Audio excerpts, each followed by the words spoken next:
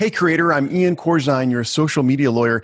And before we get started on today's podcast on how to skyrocket your website's organic search volume, I wanted to talk to you a little bit about the iancorzine.com website. There you can go to it and schedule an online consult with me or one of my social media lawyer team members for an in-depth analysis of copyright, trademark, or business law questions.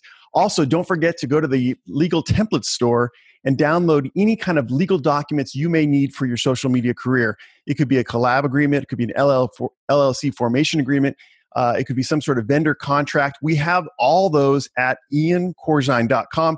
And make sure you stick around to the end of the podcast where I'm going to give you a 20% off discount code. All right, for all that, go to iancorzine.com. Let's get to today's show.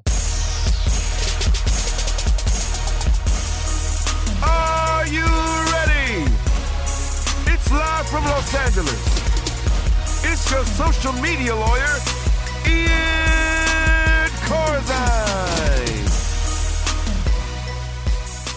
Welcome to the Social Media Law Podcast. I'm Ian Corzine, your social media lawyer. I'm on a crusade to help creators just like you understand the law, and I want to protect your artistic freedom. Today, I'm going to be joined by Jared Spiewak of Blue Dog Media. We're going to talk all things organic search. One of the things that I think creators underestimate sometimes is how powerful organic search of their websites is. And we're going to talk about how to skyrocket your organic search results today in today's podcast. By the way, if anytime during the podcast you want to reach me, you can reach me at podcast@iancorzine.com. That's podcast@iancorzine.com, or hit me up on Twitter at Ian Corzine. All right, today we're very excited to be joined by Jared Spiewak of Blue Dog Media. Jared, welcome to the show. Thank you for having me, Ian. Hey, it's so good to see you here, and thanks for making some time for us. I want to talk a little bit before we get going into the kind of the nitty gritty of what you recommend for maximizing organic search results. Do you have any stories in mind of maybe some clients or some firms or businesses that you've helped with their organic search results? Yeah, of course. So there's a couple of different examples that I can give you. I'll try to keep it as short and sweet as possible, but also kind of as impactful as possible.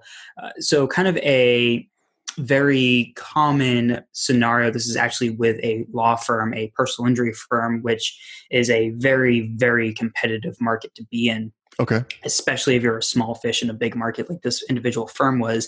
And they had worked with numerous various providers beforehand, partners, vendors, whatever you want to call it. And just kind of a very similar story. We worked with them, didn't get any results. So kind of a bad situation to be in, really unfortunate situation. We kind of went in there, and something that, I personally pride myself on is not just offering a straight on kind of productized service package type work, and actually looking at things at a personal perspective. And lucky enough, we were able to go in there, find a couple of technical issues with the website, specifically the way that their actual theme that they were using on WordPress, the way that it was coded wasn't proper for SEO. Made a couple changes to that. Instantly, within about 2 months, their overall phone calls were up about 40%. After about 5 months, they were up about 150%. And a lot of that early success was just from, honestly, a fairly simple technical change that was just overlooked. Another individual. I'm filming you right now. Yeah, go for it. Yeah.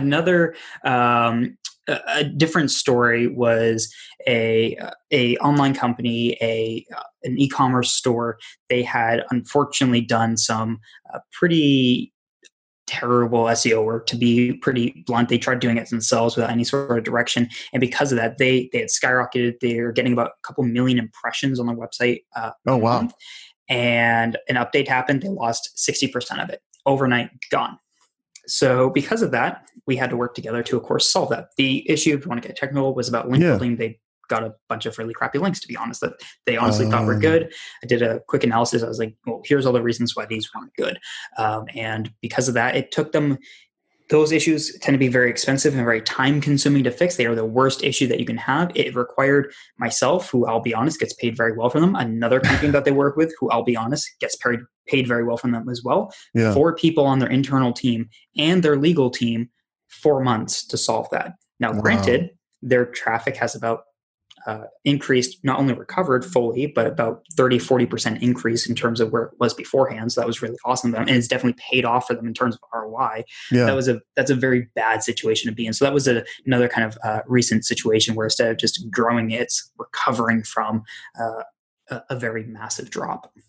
Wow, that's awesome. I love how you delivered those results. How long did it take to get those results for your last example? For the e-commerce store? Yeah. So it took about 4 months for the recovery to happen. And the way that Google works is that, especially in cases like links, it takes a while. Even if you did all the work today, that would solve the issue. It might be a couple months. It might not even be until the next, what they call the core algorithm update, until you actually recover. So it's sometimes just a waiting game. So it took about 4 months to get that recovery. And that was pretty much like a night and day. It dropped and then straight back up. And then from then, it's been a pretty nice incline for about the past 3 months. Off the top of my head, I don't know the exact percentage month over month that it's grown, but overall, compared to where they were beforehand, it's grown by about 30-40% off the top of my head. Wow. And so you measured that basically with Google Analytics. Is that correct when you were describing the up and down? So mainly through Google Search Console. Google's you can do that in analytics. A big mistake that people use with analytics is that if you go to analytics, you go under acquisition channels, you'll see organic search. And because when we talk about search engines, everyone talks about Google, they mistakenly believe that that's just Google traffic, but it's any search traffic. So it's Bing, it's Yahoo, it's Yandex, which is Chinese or Russian, one of the two. I think it's Russian. So it's all these various search engines, ones you've may never even heard before. You can filter that just to organic search, but there's multiple ways that people can come for you from organic search. There's Google Search, there's Google Images, there's Google Maps, so on and so forth. Where on Google Search Console, it's a lot easier and a lot more straightforward to just filter down. Here's the exact search traffic. And you also get that data in terms of what specific keywords they were. Because even if you connect Search Console with Google Analytics, if you go to keywords on Analytics, you'll see almost nothing there. But if you actually go to Search Console, you can see keywords. You can do things like extract data and then look at how have our clicks changed for individual terms. So you can see, was this individual pages that were affected? Was it a certain section of the site? Was it the entire site? So Search Console is generally go-to for looking at the actual performance of organic search, and clients will always look at analytics. Awesome. Well, Jared, how did you get started in all this Google Analytics and in organic search and backlinks and the whole shebang? Yeah. So another long story that I'll try to keep as short as possible. So this actually started when I was 14. Wow. And basically, I wanted to graduate high school early. I was on track to do so, and I needed to make money because I had to pay for anything that loans didn't cover for college. I needed to figure out how to pay for it myself. So I'm like, okay, cool. How do you make money online? So I did the stupidest thing you can do, as you can imagine, how to make money online. Googled it. Bunch of totally legitimate opportunities always to be found. So that obviously didn't amount to much. And I found a writing website and started writing online. And I was getting paid very, very low. It was mostly on sites that people who English is like their second language, but their wage is cheap, that people from the US will hire them to write content. Yeah. Being a native English speaker, I was able to gain a decent amount of traction, charge a little bit more, still not as much as you would normally charge as a copywriter. Yeah. But I was starting to get some work, and everybody wanted keywords in their content. I had no idea why. So everyone wants all these keywords in the content. No idea why. I really didn't care, to be honest. But eventually someone wanted an article about how do you do SEO. So I had to do research on that. Okay. So that kind of gave me my intro as to, okay, this is a thing that exists. This is why I'm doing this. Fast forward a bit, and done with high school, currently in college, kind of about midway through that as well. And I get a corporate marketing job. I thought I was going to climb the corporate ladder. This is a more traditional marketing job, but they hired me because, hey, you're young, you know how to use the internet, sort of thing. SEO wasn't really something that they ever did either. But the reason why I looked into SEO again was that I hated that job. I could not stand it. I didn't like the bureaucracy of it. I didn't like the office politics. And the company itself was also kind of a bit shady. Literally right after I left, they got into a really sketchy lawsuit against the government. So that was fun. And so I really just wasn't happy there. I was like, I remember that SEO thing. So I signed up for a website called Upwork.com. It's like a freelancing website. Sure. I use it all the time. Most people probably hired off of it. Yeah. And so I offered my services for $5 an hour to basically figure out how to do this SEO thing. And what's kind of funny about that is a lot of people in the SEO world will outsource work to the Philippines because there's a good amount of English speakers there and the wages are cheaper. And it's funny because my first client was a business in the Philippines. So it was a reverse situation. So I was getting paid about $5 an hour, and then I got paid about $5.50 an hour from a US company. And I did that for a bit to kind of get my feet wet. I started getting a little bit more into it. And eventually, which I'm very lucky that has happened, is a marketing agency in the US reached out to me and said, hey, do you want a job doing SEO for us full time? Wow. Offering double what I was making in my corporate job. So I was like, cool, I've only been doing this for a couple months now, but they were impressed enough with my knowledge that they want to offer me a full-time job, work from home at double what I'm making right now. Why would I ever say no? Exactly. So, heck yeah. Yeah. So I signed on for that, worked exclusively for them for about 3-4 months, but because of my kind of tenacity and entrepreneurial tendencies, I guess you could say, I started freelancing as well. So I worked for them full time, freelancing, worked for other agencies, and eventually it just went to, including my knowledge, went from full time to part time to no time. Then, okay, great, I have all these clients. What do I do now? I guess I'll start my own agency, and that was about 2 years ago that I started my agency. Wow! And how many employees do you guys have now? So right now we are a team of 3 regulars and 2 as needed, which is mainly a designer because we don't do design work, but we also do PPC marketing. And so we need a designer to create landing pages. But mainly it's myself, a PPC specialist and developer. Okay. So take us through when a business comes to you, and your small to medium-sized businesses is what you serve? Mainly, yes. Yeah. When they come to you, what is your first step in doing marketing for them? Are you working on organic search first? Are you doing pay-per-click? What are you doing? My first step is before doing anything, before making them any sort of offer, I don't really care what they come to me and say, hey, this is what I want. I'm looking at more so what they actually need. Yeah. So I'm looking at where are they right now? Is this worth it for them? Because SEO isn't the right choice for every business. PPC isn't really the right choice for every business. Okay. So I'm looking at that first. I'm looking to see, is there a market for this? And are you able to enter this market and have a good chance of success? Mm-hmm.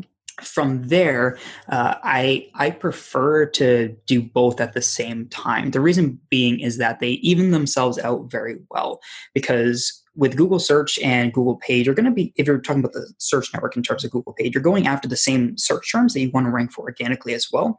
Okay. So if you're going to get success with one, you're going to get success with the other. And because SEO is something that takes a lot of time and PPC is something that doesn't, it's immediate. As soon as you pay, you get that early sort of results right away. While SEO needs that, depending on the situation, depending on what source you read, that 3, 6, 12, 24 months, there's a lot of kind of dependability and variability there, I guess I should say. Mm-hmm. So what it does, it creates a nice even level of, okay, great. Early on, PPC is really going to be generating the results. And probably also, if they have a good enough budget for PPC, the PPC is also funding the SEO based on what you're making in return for that. So that's the ideal scenario, but not everyone goes in that. Sometimes they start with one, then they go to the other when the comes there, or sometimes they're not interested in the other, depending on costs. So, but that is the ideal scenario.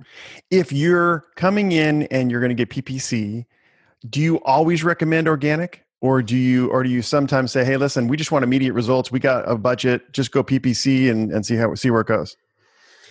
So I don't always recommend organic to everybody. And some of the things that I factor in are, what are the overall goals of the company? Mm-hmm. With organic, there are limited positions, and it's a direct head-to-head competition against everybody else who is ranking, especially in highly competitive markets. And PPC, right?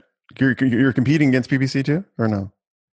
Yes, but in a different ways. Because what happens with Google Ads is, if you want to run on a budget on $20 a day and each click costs you $20, you can do that. You might only get 1 click a day, but you can appear. Mm-hmm. SEO, if you're like, hey, great, I have $300 a month. If you're in a really competitive market, it doesn't matter how long you do that, you're always going to be behind. Okay. You might gain a little bit of traction on like some smaller sites, and maybe you went from page 5 to page 4, right? But who cares? Nobody.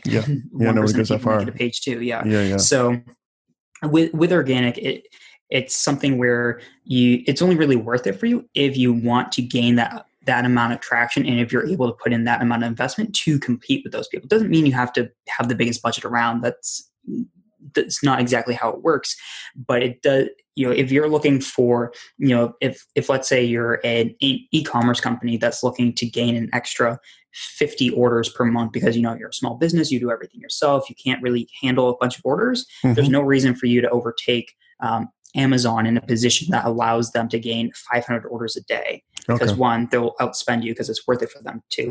Two, even if you got that, you'd be overwhelmed and you wouldn't want that in the first place. Oh, okay. Interesting. All right. So PPC allows you to kind of leverage how much volume you want, where SEO is basically opening up the floodgates, and whoever searches for that, you'll get, 20, 30, 40% of the clicks, depending on where you're ranked. So it really is a custom fit per business. I mean, you're making recommendations based upon a budget, upon what kind of offerings they have. And then you're going to make your, and also how much time investment they want to make, right? Right, exactly. Yeah. It's not for everyone, and I try to make that as clear as possible because it is one of those. SEO is that sexy marketing tactic that everyone wants. There are people that will reach out to me that are like, "Hey, I'm thinking about starting a business, so I want to consult with you about the SEO and what we have to do before you've even planned it out." And that's just really the wrong direction to take. Oh, okay. You would suggest we form the business first, and then worry about the SEO later. Yes. Mainly being is that the current state of the web, like most people, if you start your website, you're probably going to be on WordPress. Like 80-90% of CMSs or content management systems are probably on WordPress. There's also like Squarespace, Wix, etc. A lot of these are set up that the basics of SEO will be done for you fairly well from a technical perspective, from an on-site perspective. It's not going to be perfect, but it is there. It is existent. And you mean that's on page? You're saying that's correct, on page correct, SEO? Correct. Okay. All right. Right. So if you make it clear what this page is about, you'll show up somewhere. And that's, maybe you're not getting a whole lot of organic traffic, but you don't need someone from the get-go to kind of walk you through it because it's not like the days of, late 90s, early 2000s, where if you wanted a website, you had to hire a programmer to start from scratch with a blank HTML page. Yeah. Or learn programming language. Yeah. Right. Like these websites, these programs understand SEO. You can use things like Yoast or SEO Press or Rank Math, which are all plugins on WordPress that handle, like, just by installing, they do a lot of things for you. There are plugins that you can install that run just by you clicking activate, and they do a lot of things for you. Okay. So there is things that SEO is happening, even if you're not necessarily have paid someone for that. Okay. Now tell us about, we talked about on-page SEO, and a lot of the companies like Wix and Squarespace and certainly WordPress help you with on-page. We're going to get to more details about new content, but just switching over to off-page, what is that and how do we maximize that? Sure. So SEO is split up into two main categories. There's on-page or on-site, which is everything that happens on your website, and there's off-page or off-site, interchangeable, and that's everything that happens off of your website. So these are things like the click-through rate. So in terms of backlinks, yeah. I'll start with that because that's like what most people know in terms of off-site backlinks, which is when one website links to another. That is why Google exists in the first place. Back in the early, I think it was 2000, 2001, maybe 1999, somewhere around there, when Google was incepted, that's why their search engine gained a massive amount of traction. They were the only one at the time that considered backlinks, because if a website is willing to link to another website, that's probably an indication that website is a quality website. Anyone can claim to be a good website, but if other people say that this is a good website, that's a better indicator. Third-party verification. Exactly. So that's why, and it's changed a little bit more where you used to just throw as many links as you want and you'll rank and you'll do great. It's a little bit more complicated now, but that is why Google kind of is what it is. So backlinks, very important. It's when one website links to another. That's the main thing that people talk about offsite. There are other things such as what are actually called social signals. Now there's a quote unquote white hat and a quote unquote black hat way to do this, but it's basically when people are mentioning you on social media, there's a lot, this is a more debatable one, but for example, Twitter is indexable on Google. You can find tweets by Googling them. Oh. You cannot do the same on Facebook unless the page is public. Okay. So if people are mentioning you on Twitter, they mention your website, it is possible for Google to read that tweet and to crawl that people are mentioning you on Twitter. So that can be an offsite signal as well. There's also what's called CTR, click-through rate. So the percentage of people that are clicking on you when they search for something. So this is when we get into more theory, because Google is very secretive about their algorithms for good reasons. Is that if, let's say you rank number 2 on Google and someone else ranks number 1, but you're more relevant for whatever the search query is. And so you get more clicks than the person ranking number one. Theoretically, Google should promote you above that one because it's a good indication that if more people are clicking on you than a competitor who ranks above you, that you're clearly more relevant. And this can happen a lot with, let's say, recipe websites or things like Stack Exchange for like programming type questions. You might find that based on the specific query that you entered, not the number one result wasn't the best one. Google doesn't always get it right. And so that is another way that kind of users tell Google. Same thing with what's called pogo sticking, which is when somebody clicks onto the website and then very quickly hits the back button back to Google. That could be an indication that that website just wasn't what the user was looking for. And it could be an indication to Google that if enough people do it, then maybe that's not the right website to put in that position. Wow. So that's where you get into a lot of like the kind of tinfoil hat, more theoretical stuff, more things that would be impossible to really truly test, but make sense logically, and that Google does have patents on.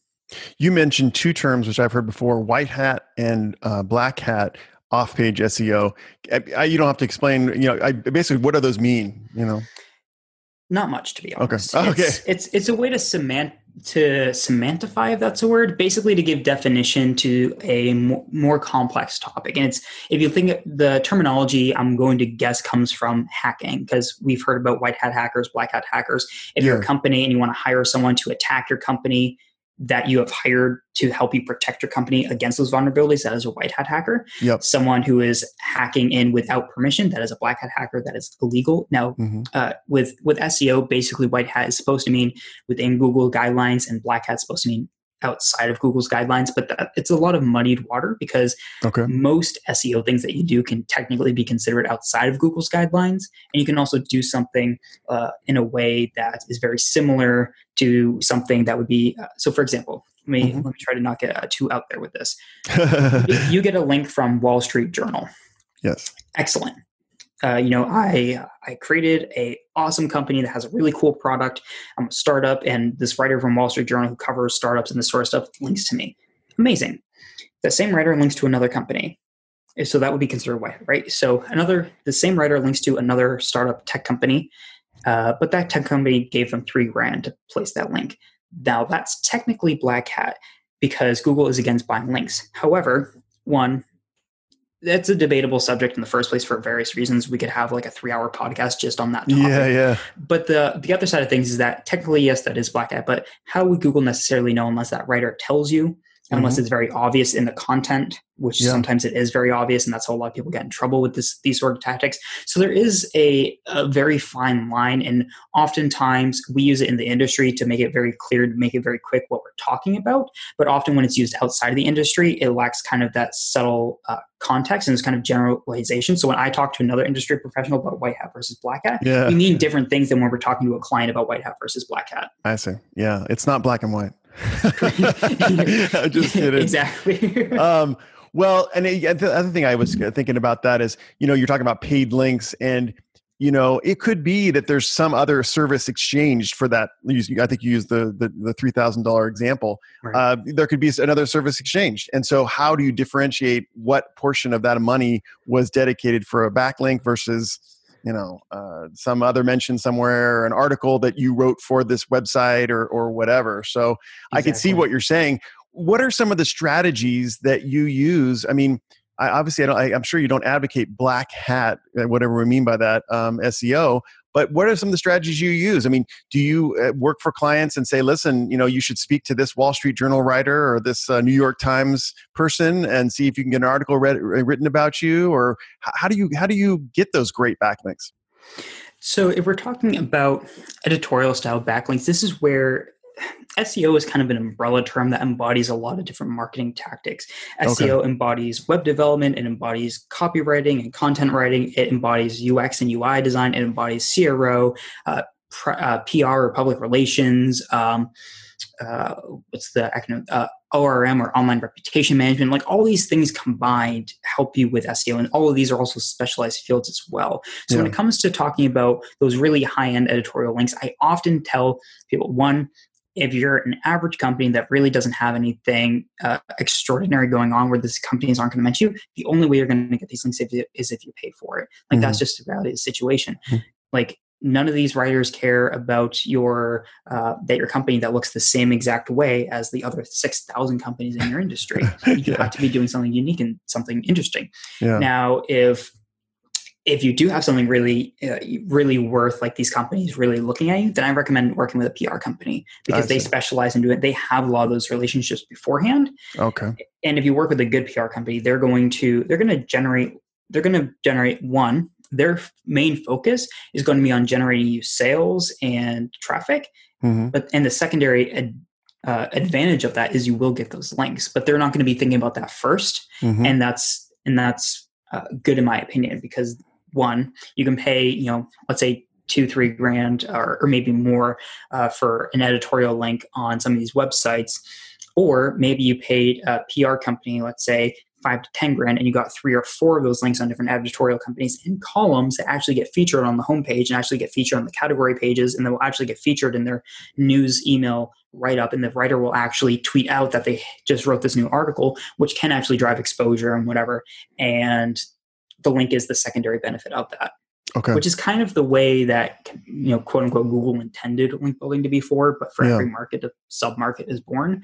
Mm-hmm. So, but yeah, that's basically how you go after that. Do you have any recommendations for PR companies that are great for small to medium-sized businesses for in this area, or? Not necessarily, to be honest. One of the challenges that I have run into. So when I personally recommend companies, I never recommend someone just because I know them. I only recommend someone because I've worked with them and I know that they generate good results. Yeah. And one of the challenges I found with PR companies is that many of them are very traditional in terms of working with like McDonald's and the way that they take press releases, that kind of stuff. Yeah, exactly.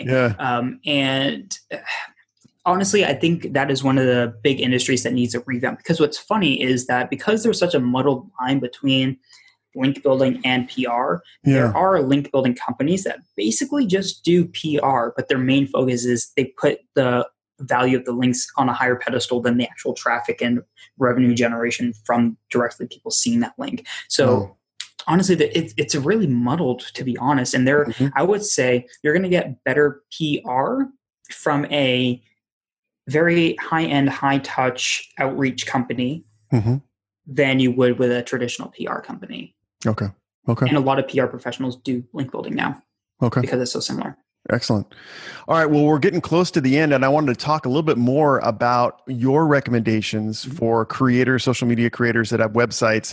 And we're going to talk about organic on-page SEO. What can we be doing on a day-to-day basis to be able to bring content to our websites that is crawlable, and then eventually over time can result in good search results? Sure. So like I said, a lot of the technical stuff tends to work out of the box once you have someone messing around with a bunch of settings. So if you install something like Yoast SEO, or personally I use SEO Press, you'll get a lot of those technical benefits, like it'll tell you if things are indexable or not. It'll tell you, or things can be accessed on Google. It'll tell you if you're throwing wrong canonical tags, et cetera, et cetera. So a lot of those things will just happen out of the box, and it'll allow you to edit what's called like your title tags, your meta descriptions, this metadata that people generally don't see or don't recognize as actual content on the page. Yeah. And using that, I would say first and foremost, in terms of if you want to really take an approach of, how can I do SEO for my own website, is only focus on on-site. Do not try to do your own off-site. The reason being is that unless you take a PR approach to it. The reason being is if you try to purchase your own links, if you try to work with, link vendors where you're handling the strategy yourself and you're just buying links directly from them based on like their packages of what they do, you're going to end up in that situation like the client that I mentioned where they lost 50% of their traffic, even though they went for years being fine. They just crossed a threshold and then it crushed them. So I would say only focus on on-site, because off-site, it's mostly information you'll find will not be helpful for you online. On-site, you're going to find a lot more helpful information. There's 1,000,001 different resources that you can use if you want to stay to something that, in my opinion, is a little bit more simplistic, but is very straightforward. Is sites like moz.com, moz.com. There's plenty of blog posts on there that talk about onsite, that talk about basic onsite, like H1, optimizing your headers, your H1 tags, your URL structure, your internal linking. That's going to be a pretty good baseline if you want to do it yourself to kind of learn from it. And then on the research side of things, you want to sign up for Ahrefs, ahrefs.com. Okay. It's mainly a backlink tool, but what you want to focus on is doing things like throwing your competitor's URL in there and then looking at what keywords that they rank for. You can look at that, say, okay, what do I not have content on that my competitors do? Okay. If you throw in multiple competitors, you can do what's called a gap analysis, and you compare what multiple competitors have that I don't. You can use their content research tool. You can use a keyword research tool to find terms around topics that you talk about on your website that you haven't talked about yet and that you can write about. Oh, that's excellent. Wow. And that's where I would say that for most content creators, where you'd want to start is find those find topics that you just haven't simply talked about that have search volume. Don't worry about competition right now. Don't worry about being the number one ranker for that right now. Just get that content up, because if you create good content, it's going to be great for any of your channels. Yes, you want to drive SEO for it, but it's also going to be great for you to drive paid ads to it to generate traffic, or to share it on social media, to create an Instagram quick post that summarizes the entire thing. So I would say for most people, especially if your site is smaller, if you're not generating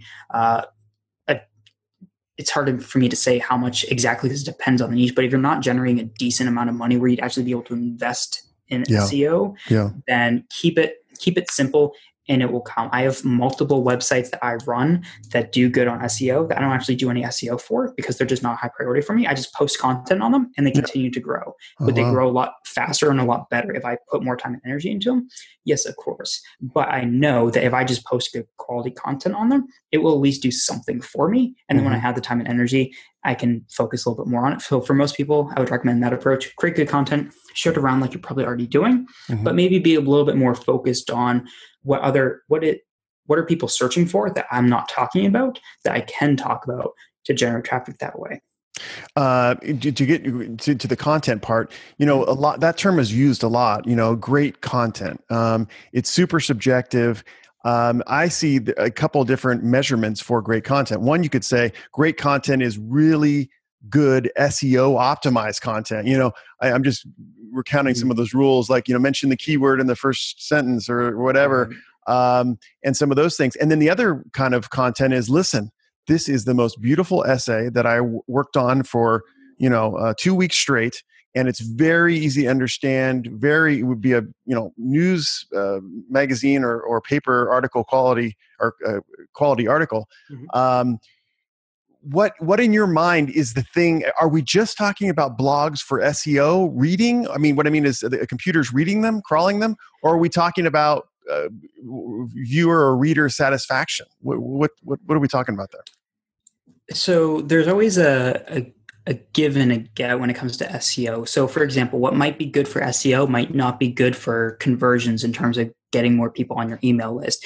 What's good for SEO might not be good for keeping readers as engaged with the content if it was written in a different way. So I would say SEO comes secondary to actually creating stuff that people are actually going to want to read. The reason being, you should be creating content that has more use than just SEO. It should be something that can stand alone if people come to it directly, if people share it to their friends.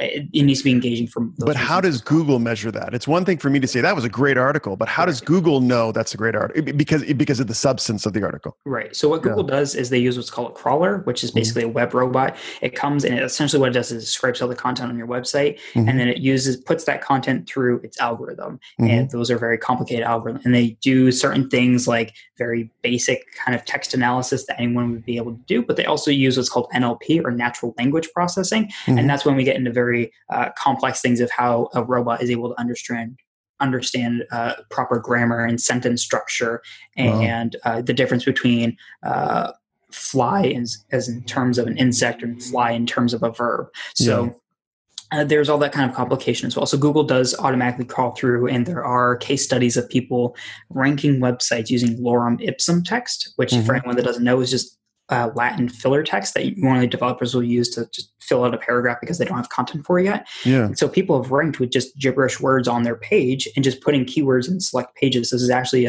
something that got a lot of traction within the industry by a guy named Kyle Roof, who did this. Mm-hmm. And then Google kind of came back and penalized pretty much all of his websites. Yeah. It was basically, it went from a personal attack on him from Google, which is a little bit funny. Yeah. And so it is very possible to game the algorithm because it's a fancy math equation. That's all algorithms are. They're very fancy math equations, and you can reverse engineer it. You can do various things to it.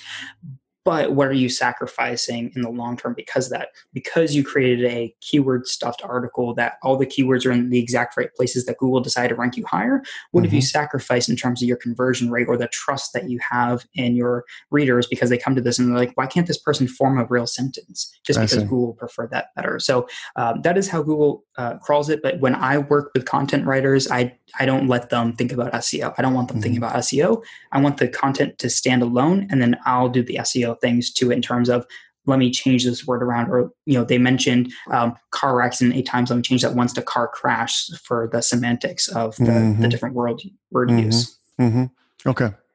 Well, I'm hearing, because we got to get going here, I'm hearing, Jared, that the best way for us to skyrocket our organic search results is for us to use the tools that usually come on, or come with or are available for WordPress or Wix or Squarespace, like Yoast.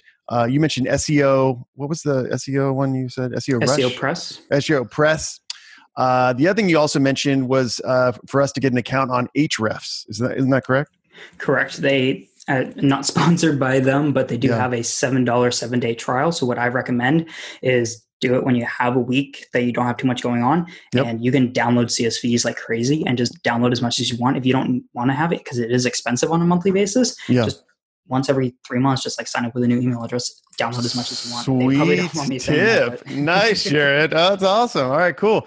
Ahrefs, and that'll help us do some competitor research so that we can understand what keywords the competition is using and also see where we can fill in the gaps, right? Right, exactly. Yeah. Awesome. Jared, thank you so much for spending time with us. Honestly, this was an awesome show. It was just amazing to listen to you. You're super smart. It's obvious. And you think very fast and you know your game. So Blue Dog Media, Jared Spiewak, thank you so much for coming in today. Yeah, thank you for having me. And as a reminder, we're going to end our show today and go to iancorzine.com to get all your answers to social media law questions. Please remember to subscribe to the Social Media Law Podcast with Ian Corzine, and on iTunes, on the podcast app, if you could rate your Social Media Law Podcast, that would be wonderful. All right, that's enough for today. I'm Ian Corzine, your social media lawyer, and I'll see you next week.